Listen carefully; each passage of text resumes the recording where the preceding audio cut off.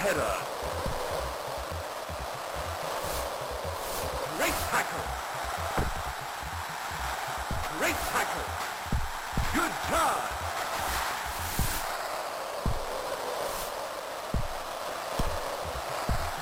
Good charge. Great save.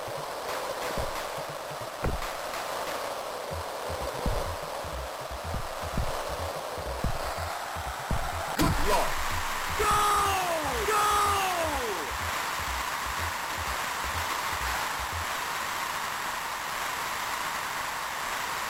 Replay. Hello. I am a robot. You are listening to Scorchio, a 200% podcast.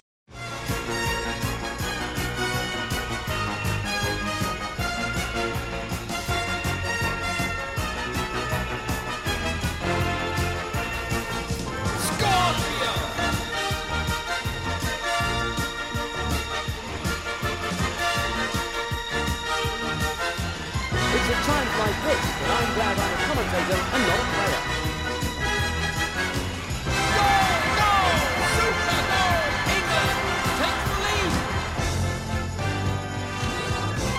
Hello, games fans, and welcome to Scorchio, the podcast where we review old football video games.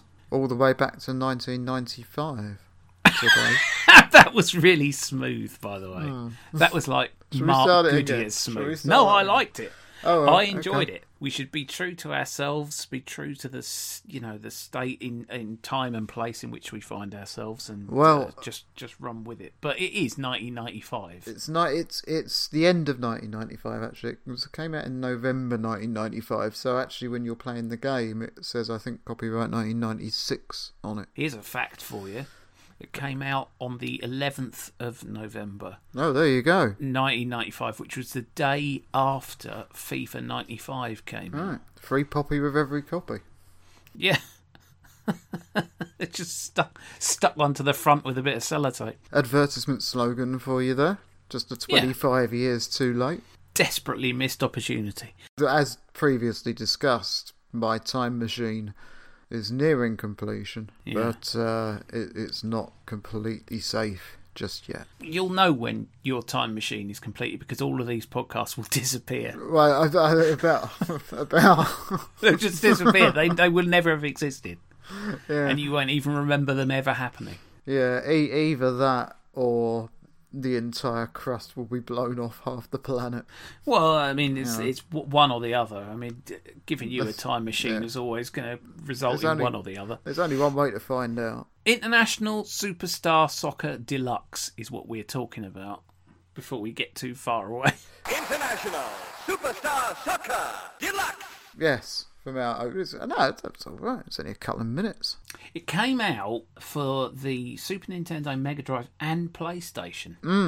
Yes, the PlayStation came out earlier in 1994, didn't it? So, It's like this is the first game that we've done that has got that 32-bit trickster yeah. interloping. Yeah, so when did you get a PS1? First questions first. Probably 96. I think I was a bit later than that because I had a PC that was quite expensive. Because PCs were quite expensive, and I think my PC cost me about 1,200 quid. So I played games on that for so long as I was able.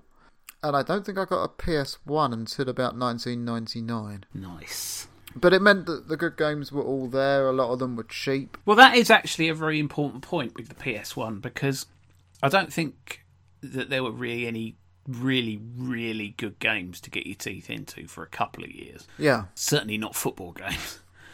And certainly not this, if you had bought it for your PlayStation. I mean, the thing with the PS1 is that it was so far ahead of what had come before it that it took people a while to get to grips with it, really, and what it was capable of. I mean, that happens with every computer system, but especially with kind of like proper 3D coming in for the first time, this was just like a whole new world for most people who were getting involved with it. It was very exciting for everybody involved. Yeah. Discs, games on discs. Like CD discs. And I mean, CDs were relatively new. It seemed like everything was coming at once. It turned out, of course, that everything was coming at once. We just had to wait 25 years. Yeah. Oh, yeah. But, I mean, the PS1 was the first games era that I was involved in where budget games or getting games for less than the retail price was really important. Do you know what I mean? Yeah. You could go into a shop and buy a new game, newish game, for £8. They were the days. A re-release or whatever of one of the great old games, and that was kind of commonplace by the time I got my PS1. And I the old Platinum range. Yeah, and I didn't get a PS2 until about 2002, 2003, something like that. So I'm, like I say, I think I mentioned before, I am not an early adopter. And I wasn't really a particularly early adopter of the PS1. But of course, the thing is that by the time I bought a PS1, I was already extremely familiar with it because most of my friends had one. Yeah. And so, I remember playing Silent Hill when that came out on the PS1, and that must have been 1997, maybe 98. Possibly the end of 98. I don't know, something like that. Is that the one with zombies in it? Yeah. That's great. I never got into any of them. I'm never going back to Silent Hill because if I played it again now on the PS1, I would be enormously disappointed with it graphically. I think that is an admirable attitude and one that we don't live by when it comes to old football games anymore. Oh yeah. Apparently, the thing is that the difference is that I think that Silent Hill was the most graphically incredible game I'd ever seen to that point. Yeah. So it was important, And it is worth pointing out that some of these games fall into that category as well. I mean, FIFA 95, when it came out, looked pretty fly. Yeah. I mean, it still looks respectable. It begs the question why they carried on making games like International Superstar Soccer. International Superstar Soccer Deluxe. Because it didn't play as well as the best game available. It didn't look as good as the best game available. Well, I mean, I think we should quickly kind of I'll tidy up a little bit of history. Frame the history, yes, because this is a very important game. Because this is basically two parallel series that Konami had going at the same time. Yeah. There was ISS, which is International Superstar Soccer. International Superstar Soccer! And then there was also Pro Evolution. Yeah, Soccer. Winning 11. Or Winning 11. Was also known. And the thing is, it's unbelievably complicated, the way these things are interwoven. I think people occasionally say that, ISS was the predecessor of Pro Evolution, and I would say that that's a bit of a stretch. I would say that, they were made by Konami. One was made by the Kyoto studio, which is ISS, and one was made by the Tokyo studio, which is Winning 11. So that the way that they look, the way that they play, you can see. I would say they were cousins, which would mean that they were able to marry each other. Well, yeah, but they're also direct opposites because Pro Evolution Soccer, from its very, very first editions, has tried to be a simulator, whereas ISS was always more supposed to be an arcade-like experience. I don't think there's a great deal of pretension or expectation of complete realism with ISS. I think actually in that regard it did okay because it did play like a lot of the literal arcade football games that I have played. Yeah. Which is to say that arcade football games aren't actually really much cop. Yeah, it's like playing two completely different games or types of game, and I one of the things that I actually intended to raise in this podcast was that one of the things that I've learned from this series that we've done is that I prefer simulation over arcade.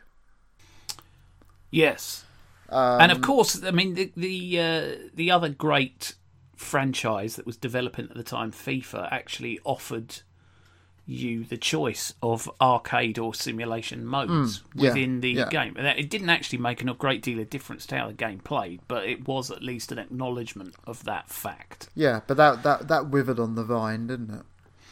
Well, yeah, but I think they were saying we're aware that there is now a great battle afoot for the soul of football gaming. Yeah. And they paid lip service to it, at least. I mean, it's weird, really, because arcade was dominant for so long. Yes. Time was, of course, the arcade version of any game was going to be the best version of it. Oh yeah. I mean, I have MAME on my laptop, and I've got about 40 or 50 games for that, and the actual original arcade versions of games are just so much better than any ports. Yeah, they just are. Arcade was a byword in video gaming for excellence when I was young. I mean, amongst the games that I would list that as being uncontrovertibly true is Pac-Man, Galaxians, and Galaga, and Phoenix, which is a brilliant shoot 'em up game. Commando, Bomb Jack, Bubble Bobble, all from the 1980s. A lot of those games, they haven't managed to capture the essence of those in the home market until very recently, like the last decade recently. Yeah. I mean, I emulate the original ROMs because it's easier. And you can get. I've got a handful of old games on the PS4. I've got Galaga, Dig Dug, and Pac-Man on the PS4. Dig Dug? Yeah. Is that anything to do with Hey Dougie? Nah, it's a game where you have to dig tunnels into ears. You have to dig tunnels into the ground and collect things whilst keeping away from things that come after you in the tunnels, sort of thing.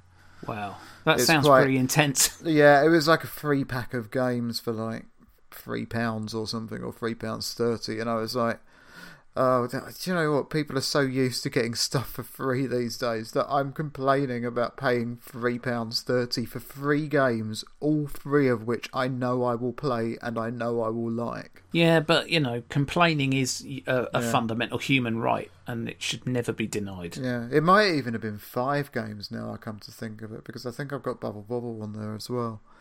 And another one, but like I say, it's ridiculous. It's but the arcade versions were always better because the chips were more powerful.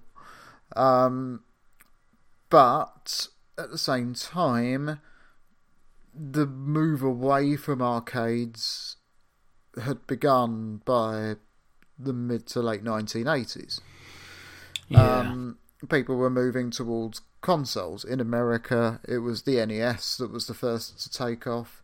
In this country, it was really the ZX Spectrum and the Commodore 64 were the first games machines to take off. Consoles didn't really start here until the SNES, actually. Even the NES didn't sell that well in this country. And the Master System, obviously the Sega Master System.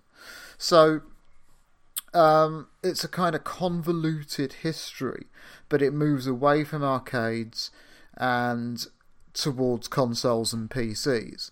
And consoles and PCs kind of end up taking slightly different directions, which is fine.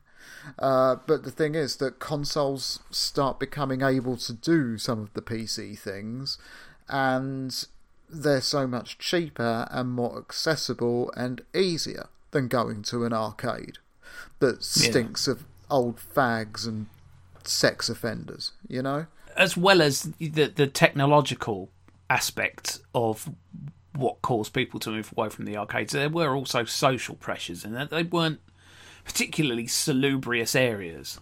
Oh yeah, yeah. The sort of places that your parents would advise you to not go to, unless you wanted to get bummed or robbed or bummed and robbed. Yeah, I mean there is that, but I do just think it's more the truth that the games changed in this way because they could. You couldn't accurately simulate a football match in 48 kilobytes of RAM. 48 kilobytes of code is nothing. So people are going to go down the arcade approach, and right up to like the Mega Drive and the SNES. Yeah, I think people will go up to there's a certain point at which there is no substitute. And then there's a crossover point whereby if you can get away with staying in your house, sat on your fat ass eating Ginsters. Yeah, but I just think that certainly by the middle of 1990s, by the time of the PS1, it's over. Arcades, basically. I mean, they still exist. They still kind of churn out games because they can, and machines and tables and what have you. But I mean, Sega were the biggest. They pulled out years ago. Yeah. I mean, I don't know if we've touched on the absolutely hilarious launch of the Sega Saturn. It has come up briefly here and there. Which essentially killed the company. Just very, very briefly. They were releasing the Sega Saturn at the same time as the PS1. And both consoles were going to be launched in the September-October time. I think it was the September time.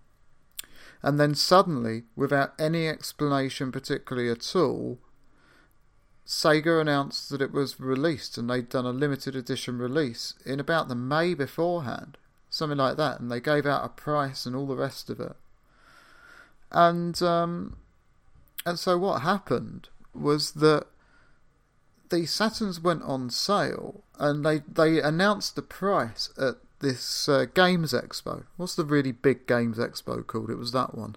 I have absolutely no idea. It's probably got an X in it. Yeah, I can't remember what it's called. It's the massive one. And so they went in and the guy said, right, we're launching, and it's $399, and it's coming out like next week or today. It's on sale now in a small number of selected shops.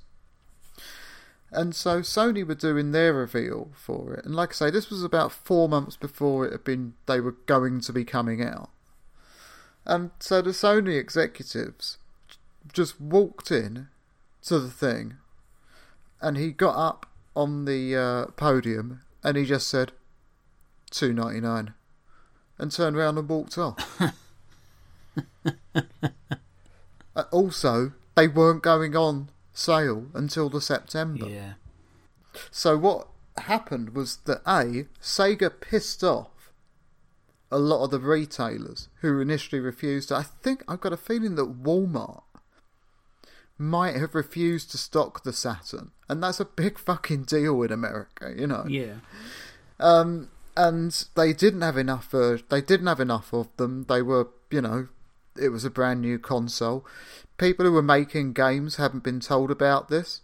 Suddenly these games all had to be rush released. And meanwhile, it was $100 more than the PS1. So a lot of people just went, $100. I'll hold back until September. And so the PS1 crushed it in the sales market to such an extent that Sony not only had to kind of terminate its life almost immediately, but it basically set in motion a chain of events which led to the company just pulling out of the console market altogether. Yeah. The company that had made the fucking Mega Drive. Yeah. And within 2 decades, I think it was about 2003, 2004, something like that, is when they pulled out of the console market. They just, they did one more, didn't they, afterwards? after the Saturn. I can't remember what it was called. I can't remember any of these things because they were completely obsolete by that point. If it wasn't PlayStation, it was nothing. Well, yes and no, because I mean, obviously Microsoft stepped into the market, and then you've got Xbox. Yeah, but that's just the PlayStation for people who've got ASBOs. Right, okay. But that's what, 2001, 2002, something like that? Yeah, somewhere around that. Yeah. So there was a market for another console. It's just that Sega absolutely shat the bed. They really did shit the bed. And it was 3 letters, or 3 words, you know, 299. They couldn't believe their luck. They pitched it at a price which allowed them to... And they'd given it away. Yeah.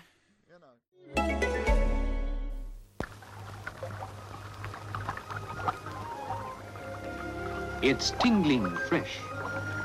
It's fresh as ice. It's Gibbs SR toothpaste, the tingling fresh toothpaste that does your gums good too. The tingle you get when you brush with SR is much more than a nice taste. It's a tingle of health. It tells you something very important, that you're doing your gums good and toughening them to resist infection. And as this chart shows, gum infection is the cause of more tooth losses than decay itself.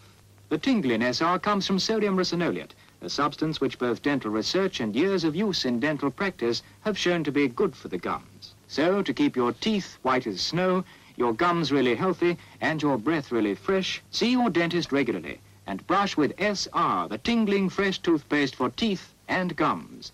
Gibbs SR. This game, International Superstar Soccer, isn't a game that I particularly associate with Sega because Sega had the FIFA franchise. So you had a choice between this and FIFA, which you didn't necessarily have on the Super Nintendo, initially at least. And obviously the fact that you could kiss your sister when she was dressed up as a puffin made up for that in some people's eyes. But the Super Nintendo very much went down this line. International Superstar Soccer was their sort of flagship football game. Any SNES fans who weren't so wrapped up in trying to have sexual relations with blood relations of theirs would tell you that the best football that you could get on a console was International Superstar Soccer. Because, of course, during the console wars, there was no sense of perspective. There was no sense of this is the best game on the SNES for football. What I remember from the time is that there was enormous confusion over what Pro Evolution and ISS were, and people would get them mixed up and confused all the time because they were available if you knew where to look. Yeah. On the PS1. There was a certain The last ISS game came out in 2003, so there is an overlap. Yeah, so for quite a long time, if you went to kind of some software shops or some game shops, they'd have both of them. You know, so it wasn't that there was one that wasn't available. But ISS was, it was more closely allied to that because the PS1 had stolen such a big market, or was, just about to already started stealing a big market share from them. And the Mega Drive was really associated with FIFA, and I think to a little bit of a lesser extent with Sensible Soccer as well. Yeah, I don't know whether or not Sensible ever made it to the Super Nintendo. Yes, it did, yeah. I mean, I assume that it probably did in some shape or form. No, it did. I've played it. It's not as good as the Mega Drive version, which is not as good as the Amiga version. Well, there you go. The SNES version is one of the weaker versions of the game that I've played. Take that, SNES. It throws in kind of unnecessary bells and whistles on the presentation, and they look a bit shit and a bit tacky. And one of them, I think it's the SNES version, the player sprites are a little bit too fat. They're a little bit too kind of square. Doesn't look right. Oh. I can't remember that the Mega Drive is a little bit like that, but I've got a feeling it's the SNES that's really the worst one for it. But we'll come back to that game when we do it. Yes. If. Oh, when? I mean, you can't not really. Well, we haven't yet. We haven't yet, And this is the last episode of this series, which we haven't mentioned either. Well, we mentioned it last week. I assume that people are just hanging on our every word from each previous episode to now. Yeah, well, you know, this is the last episode in this series. Yeah, that we've had a second series commissioned. Have we? Yeah, by us. Oh, right. Okay. And we will no doubt get to Sensible Soccer unless we mention it in so many. And I do believe we've mentioned it in every single one of the first 10 episodes. I should think so, yeah. Often in terms of direct comparison. Yeah, I mean that's just gonna be epic. It is. We need to take a good At run up on that one. least 6 hours long. Let's discuss the gameplay and attendant things of International Superstar Soccer. For a start, I was quite impressed by the array of options. Not so much in terms of setting up your game. There were actually very few options for that, which in a way was refreshing. But before every match, you get a slew of options, the like of which I don't think had been seen on a console football game before. Yeah, I mean, I wasn't really that interested in them. Well, no. Something about it just didn't really engage me. I accidentally, for a game between England and Romania, I accidentally changed England's kit to their away kit. I didn't actually mean to do that. Yeah, I mean, you can the things that you can do in the pre-match menu include you can alter your starting 11, you can alter their formation, including you can micro-adjust the formation. So if you want your left back to push on a bit further, you can do that. Yeah, I fiddled with that a bit. Did it make? I suspect it doesn't make a blind bit of difference. It did, but at the same time, when we come onto the game itself, I will explain how that kind of intersected with one of my negative emotions towards it. Yeah. And as you were saying, you can change every kit, and that includes changing the RGB colour values for each element of the kit. And not only each element of the kit, but each element of a shirt. So if there's 4 different shaded elements in a shirt, you can change all 4 of them. So global hypercolour style psychedelia was not far away if you were so minded to sit there for hours. Yeah, it was too much. And of course, because there's no... You keep swerving that. Do you not think it was too much? It is too much, yeah, because it doesn't make a great deal of difference. And because there's no battery backup, there is just password save. I don't know how much of what you tweaked can be retained in the game, or whether if you wanted to have it a certain way, you would have to do it every single time, which would get old the second time. Oh God, yeah. That'd be awful, wouldn't it? But I mean, it seems like it's an arcade game with the trappings of a simulation game there. Well, yeah, I mean, it's like somebody's taken on the arcade game and they've said, well, okay, what can we bolt onto this? Yeah.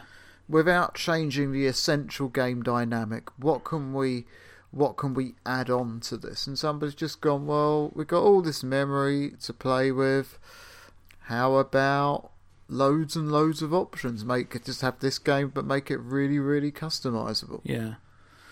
And I strongly suspect that that would have been the mindset of the people who were making the game, and that Pro Evolution came along from the perspective of, well, why don't we try and make a game that is as realistic in its depiction of football, because whilst this game has its merits as an arcade game, it's not a simulation, and the success of, FIFA has demonstrated there's a market. There are aspects of this game which have proved to be extremely marketable and extremely modern, but it's not the right platform for them.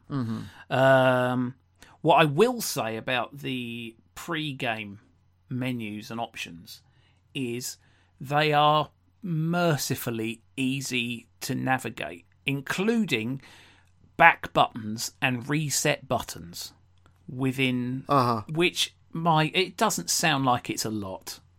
But by God, when you have played a certain number of these old, particularly console games, the amount of them use the fact that, the console's there, right there on the floor in front of you, and there's a reset button on there as their sort of basic get out for if you louse one little thing up.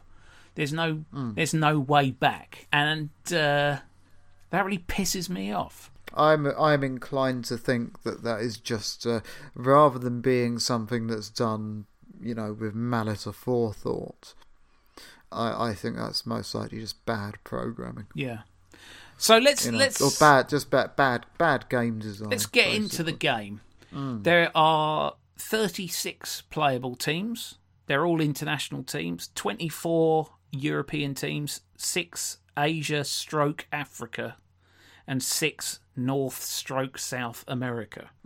Turkey is included in Asia/Africa, so you could argue that you in fact get 25 European teams. That's an interesting choice, isn't it? I mean, Turkey was definitely a member of UEFA by then, and I can't believe that anybody, or maybe they did, but I would be surprised that anybody would look at that and go, oh, Turkey must be an Asian country. Yeah.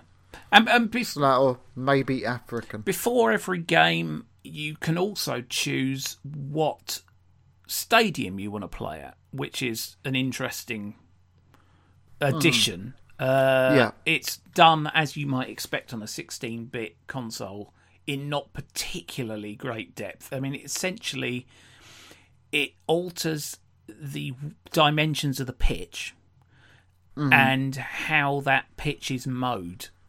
But some of the signs around the outside, so, if you're in the Spanish stadium, it will say ole, ole. Whereas, in the French stadium, it would say Zut alors, or I don't know what it says. But, the sort of platitudinous, probably not quite idiomatically correct translations of... I think it would, if it was doing French, it would have to say droit au but.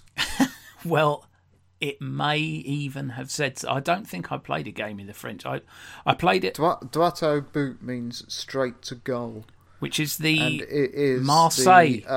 Marseille. Marseille. Yeah. That might actually be why Marseille are the least popular team in France. It's not, but it's one of the reasons.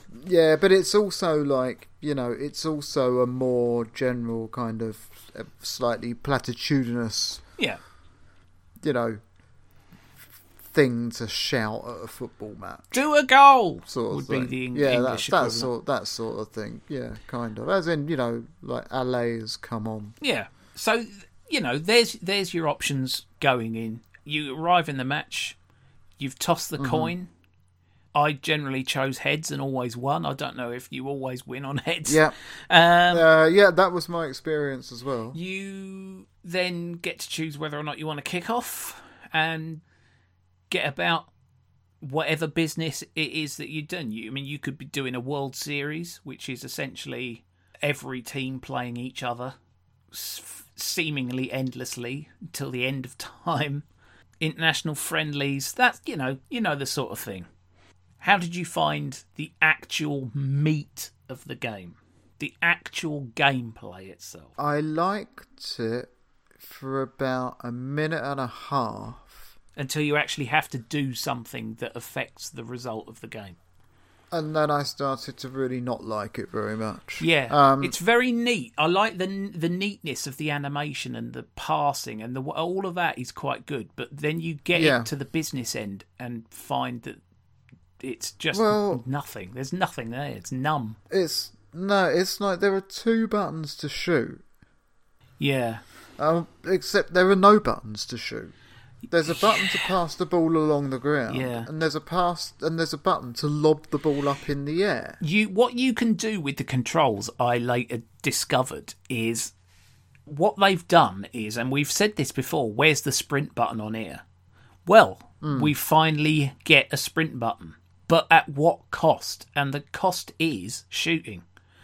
So you can either choose to have a sprint button or a shoot button or a lob button. One of them has to go. Or you could get rid of the pass button, which would be very much more up your street, I think.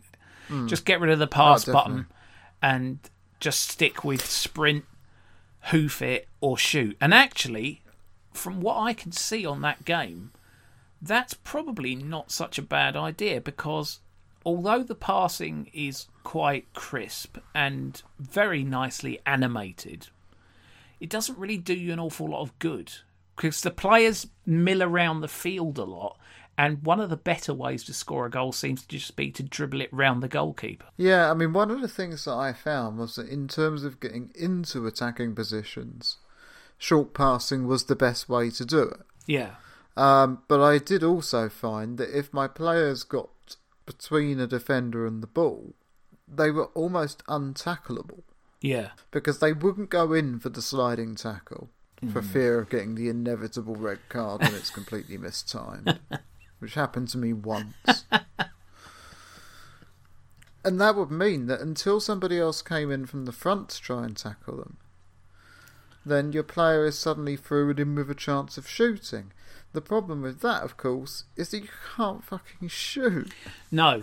You could just, I think the game is teed up to reward crosses. It is, and actually, I think that is a very pertinent point that you raised there, because the goalkeepers are more or less completely unbeatable. If you just kick the ball at them, that's no way to beat a goalkeeper. If you kick a ball at the goal, that's no way to beat a goalkeeper. The best you can hope for is that they'll spill it and you'll be able to get the rebound. However, the best way to score, it seems, certainly if you're the computer playing against me, is to just hoy a great big cross in, and then they will head the ball in a sort of graceful arc over the keeper's head, and that's all she wrote. All right.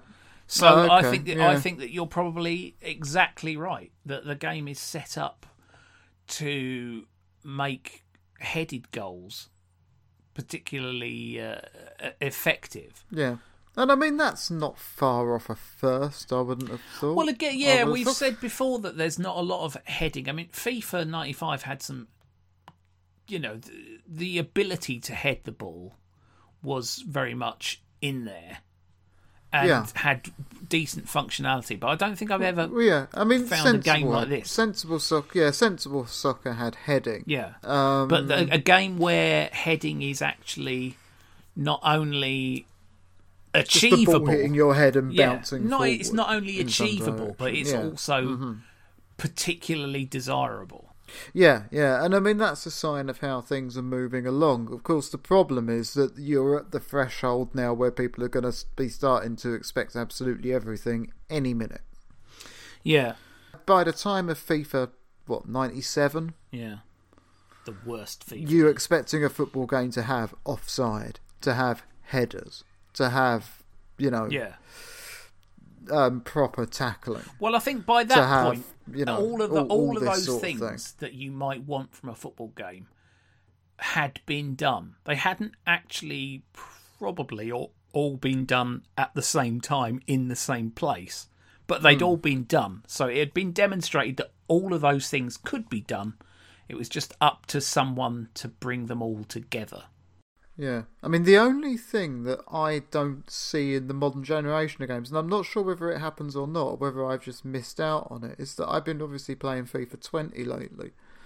and I haven't seen a handball. No, I don't think you do see a lot of handballs. No. They need to bring that in. They need to bring that in the old VAR in. Everyone knows it. The utter aching, screaming pointlessness of having VAR in a computer game. In a video game. Means it doesn't. The inevitability of it happening. Yeah. Oh, God. I haven't seen it in FIFA 20.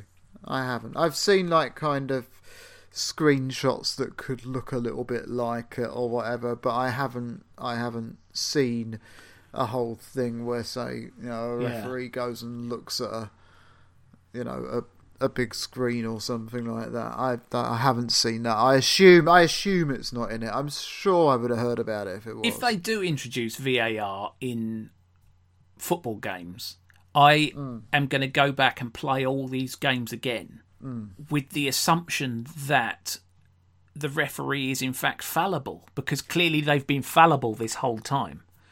And then I'm going to bemoan the fact that I haven't got the option to, contend of course they've been infallible.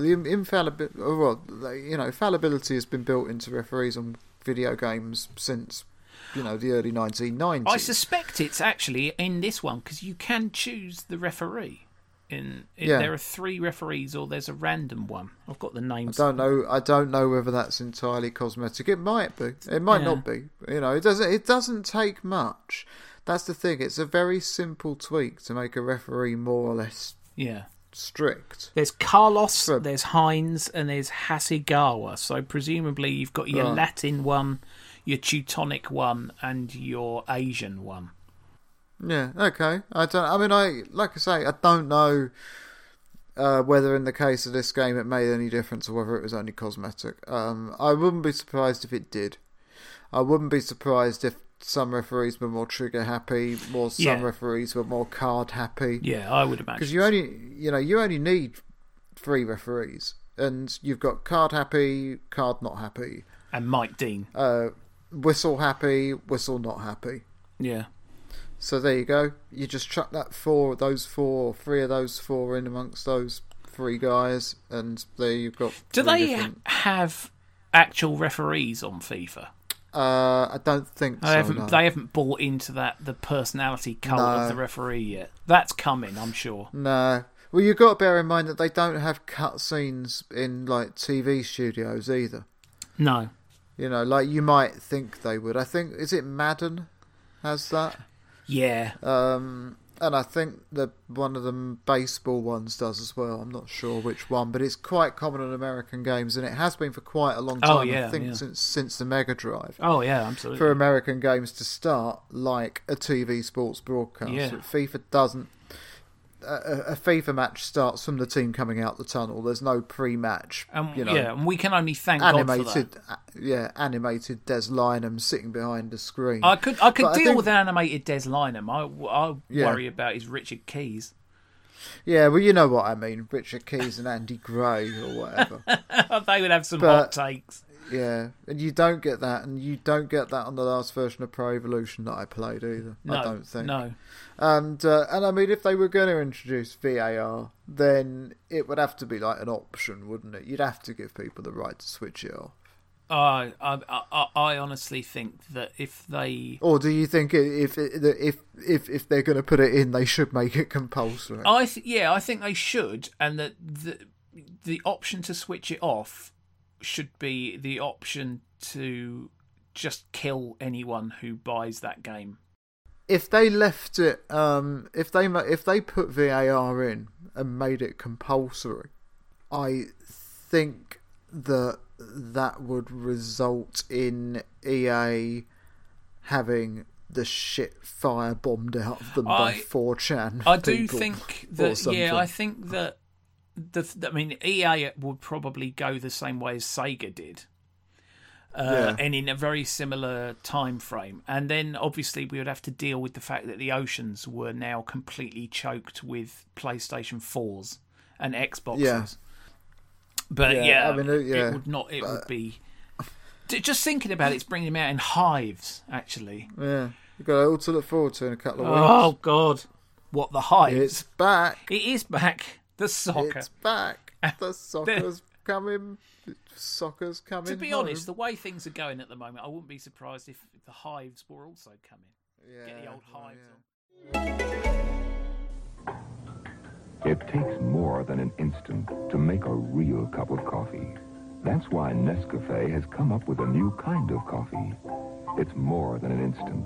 It's new Minute Brew Nescafe. Anybody can make a coffee more instant, but Nescafe makes it more coffee, a new kind of coffee. Minute Brew. Minute Brew Nescafe is a new discovery, a new way to hold in extra rich flavor. So please help us. Let it brew in the cup a few seconds longer for all that extra flavor to come out. In other words, with Minute Brew Nescafe, it takes a little longer, but you get a lot more coffee. If you agree it takes more than an instant to make a real cup of coffee, buy this completely new kind of coffee today. New Minute Brew Nescafe. It's more than an instant, yet costs no more. New Minute Brew Nescafe. So, look, you can't score past the goal. I think that's a flaw in the game. Oh, yeah. It does I mean there's any no game, real hot spotting, which is a Yeah. positive. That's a good thing, yeah. Well, it's a good thing because you just can't score. The goalkeepers are all Gordon Stewart. Let's talk about the sound and sound effects. The fucking music at the start of it.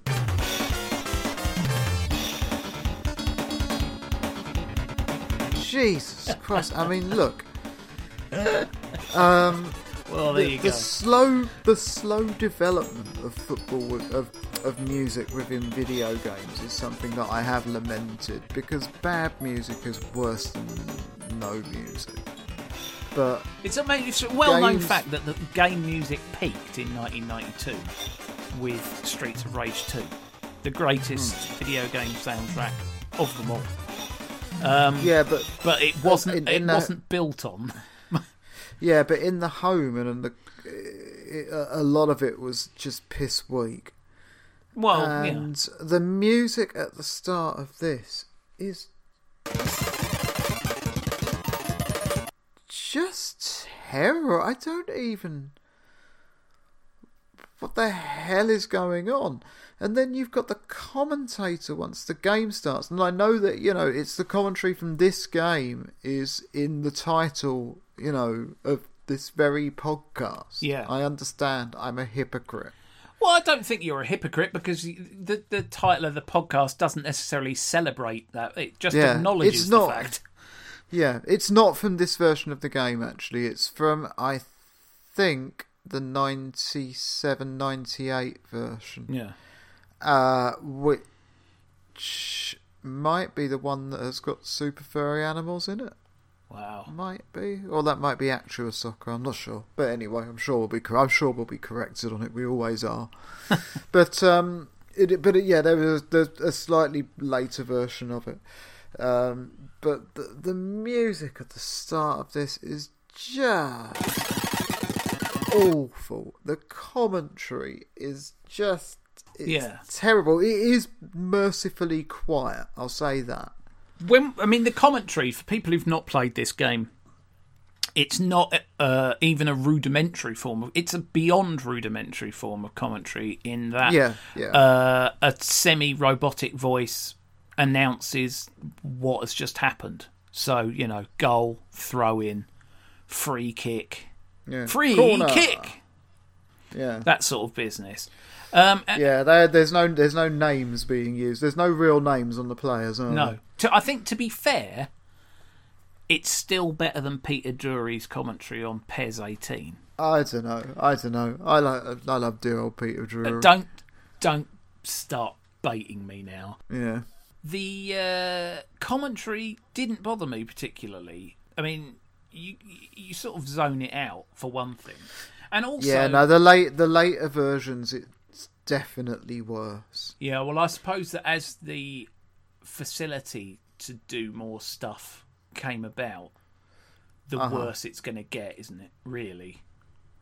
The more liberties can be taken, the more liberties will be taken. For that is the nature of humanity. It didn't bother me so much. I mean, actually, I wouldn't mind modern football games to have such spare commentary. If somebody just were to say corner kick. Although, actually, I play PES without the commentary on, and I've never missed it. Never once. I always have it on because I just can't be bothered to go into the options and switch off. It doesn't make any difference to me either way around, particularly, you know. No, well, it's only if it's so bad. But one thing I will say about International Superstar Soccer is... International Superstar Soccer! That if you were enormously bothered by the music and or the commentary, there is no way to turn it off. There's a way to make it stereo or mono, but that's all you're getting. Yeah, I mean, and that again, I think, is this kind of this arcade influence. You know, it's a simulation game doesn't have some piece of awful trashy music playing over it while you're trying to play the game. A simulation game would want you to be concentrating, not to be distracted by crappy music.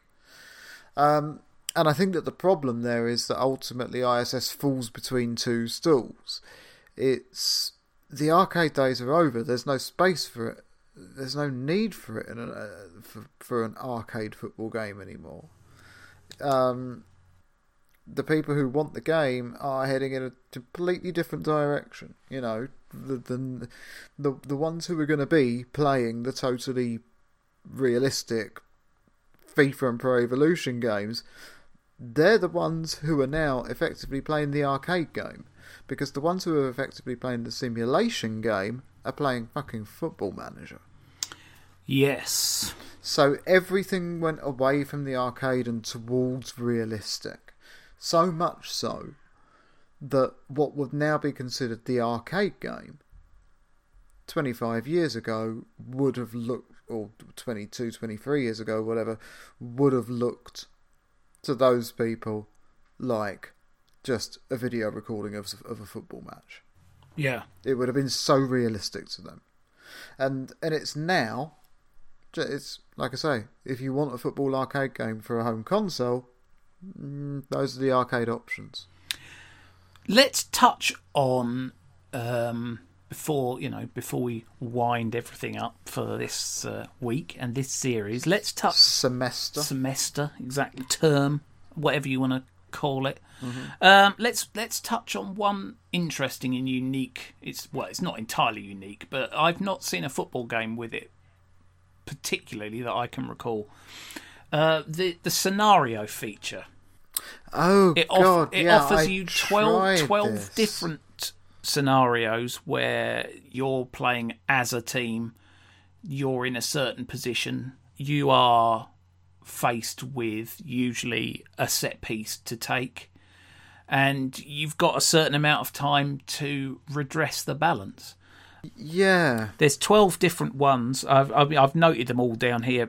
My favourite one was Scenario 12, which is the final one and rated 5 stars for hardness. So this is the hardest one. England won, Japan won, 2 seconds remain, and it's England's corner. Jesus. The best part about that is the blurb, which I think shows a very keen understanding of what English football is all about. Unbelievably, England conceded a goal to a country from Asia. It will be just as losing if the game ends in a tie. That's the blurb you get.